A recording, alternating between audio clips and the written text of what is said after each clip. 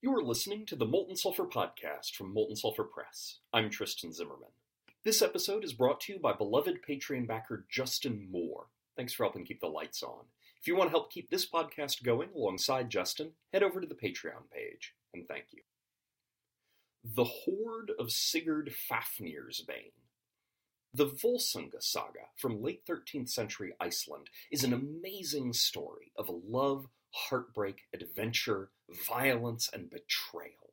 It tells the story of a Germanic warrior named Sigurd, the treasure he wins, the politics he gets caught up in, and the bloody aftermath of it all. It's incredibly gameable. Let's look at the relevant parts of the saga and see how they lead to a moment that's perfect for your PCs to show up, get involved, and probably change the course of this amazing story. Plus, it works in just about any setting and can be easily inserted into an ongoing campaign. There are many other versions of this story. Notable examples appear in the Nibelungenlied from the late 12th century, the Poetic Edda from the 13th century, and Richard Wagner's operatic cycle The Ring of the Nibelung from 1876. The names of the characters are variable across these different sources. The story is set in a fictional version of late antique Germany as imagined by the storytellers of the High Middle Ages.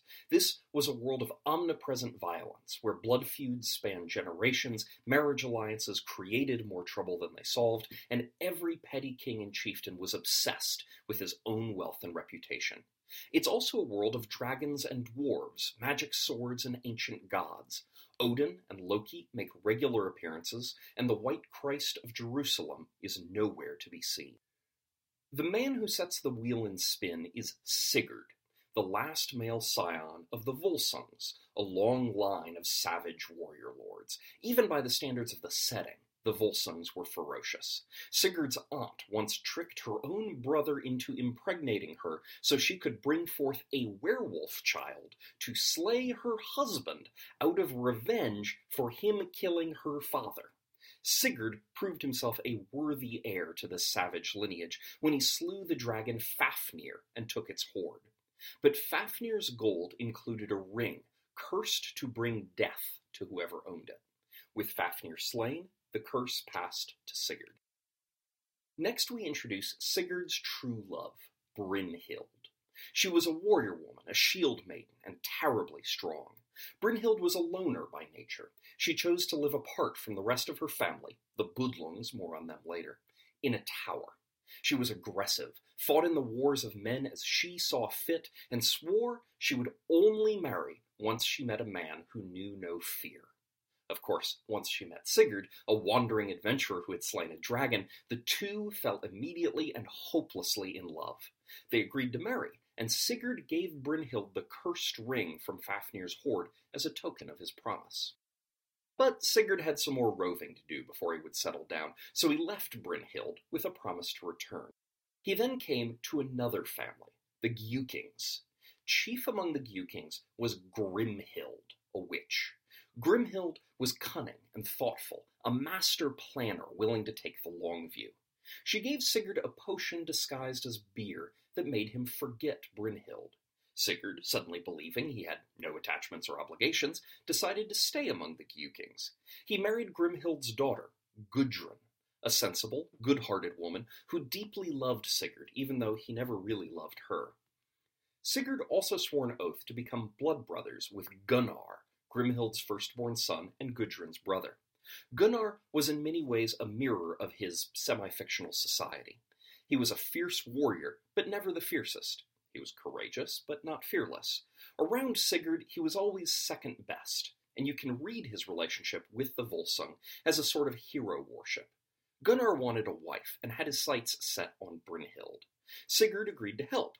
Brynhild had surrounded her tower with fire to keep out any but the truly fearless, i.e., Sigurd, whom she would marry. Gunnar and Sigurd used Grimhild's magic to swap their shapes, and Sigurd, disguised as Gunnar, charged through the fire to claim Brynhild's hand. Brynhild was heartbroken that this man was apparently not Sigurd, but she was true to her oath and agreed to marry Gunnar. Sigurd as Gunnar took the cursed ring from her and gave her another ring in its place. Eventually, of course, the truth came out. Grimhild's forgetfulness potion faded, and Sigurd remembered falling in love with Brynhild. Aggressive Brynhild taunted Gudrun, Sigurd's wife, who retaliated by telling Brynhild she'd been deceived, and showing Brynhild the cursed ring Sigurd as Gunnar had taken from her as proof. Everyone was miserable.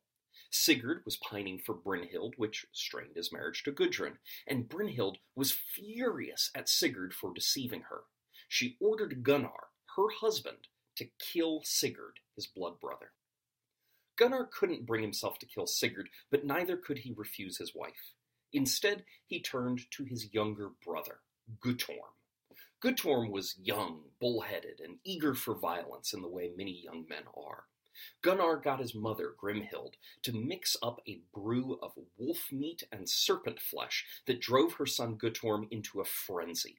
He burst into the room where Sigurd was sleeping beside Gudrun and stabbed him to death.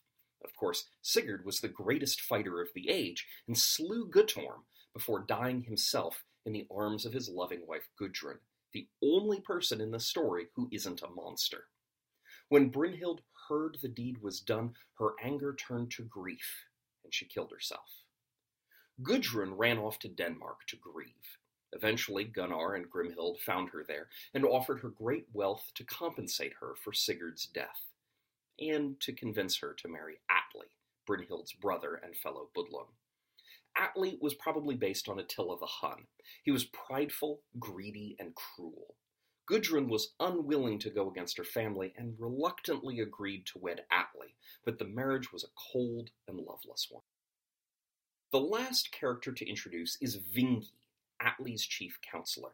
Vingi was a smooth talker, someone who could convince anyone of anything, and could spot his lord's worst impulses and bring them forth.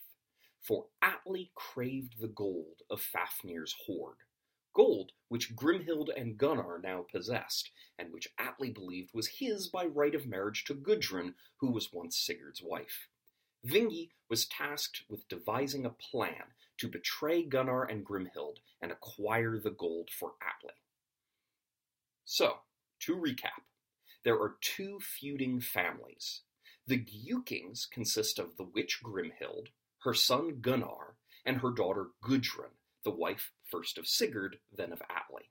The other family, the Budlungs, consist of Atli, who is Brynhild's brother and Gudrun's second husband, and of Vingi, who is Atli's chief counselor. The saga is not quite done here, but this is the perfect place to have the PCs show up. There's a huge treasure out there somewhere, a cursed ring somewhere too, and two powerful families willing to engage in any sort of politics or warfare to acquire or retain the dragon's hoard. You can place the characters from these two families in almost any campaign setting that lacks strong central state control. In a science fiction setting, the dragon's hoard might be the wealth of a lost treasure fleet. In a modern-day setting, it might be the money of an assassinated Russian oligarch. Whatever its nature, the hoard is hidden somewhere and temporarily inaccessible, so whichever side has it can't just hire a whole bunch of mercenaries and win easily. Let the PCs hear about the dragon's hoard, and watch them turn into a third party angling for the gold. Maybe the Giukings or Budlungs offer to take the PCs on as partners, and promise them a share of the treasure, but plan to betray them before paying up. Alliances of convenience among the three groups, Giukings, Budlungs, and the PCs, may form and fall apart in every session. The sides themselves may be fluid. Individual NPCs may betray their side if they see profit in it. Vingi seems like the sort of guy who'd happily change sides if it suited him. Grimhild already sacrificed her son Guttorm to placate her firstborn and get her hands on Sigurd's treasure. Maybe she'd do something like that again.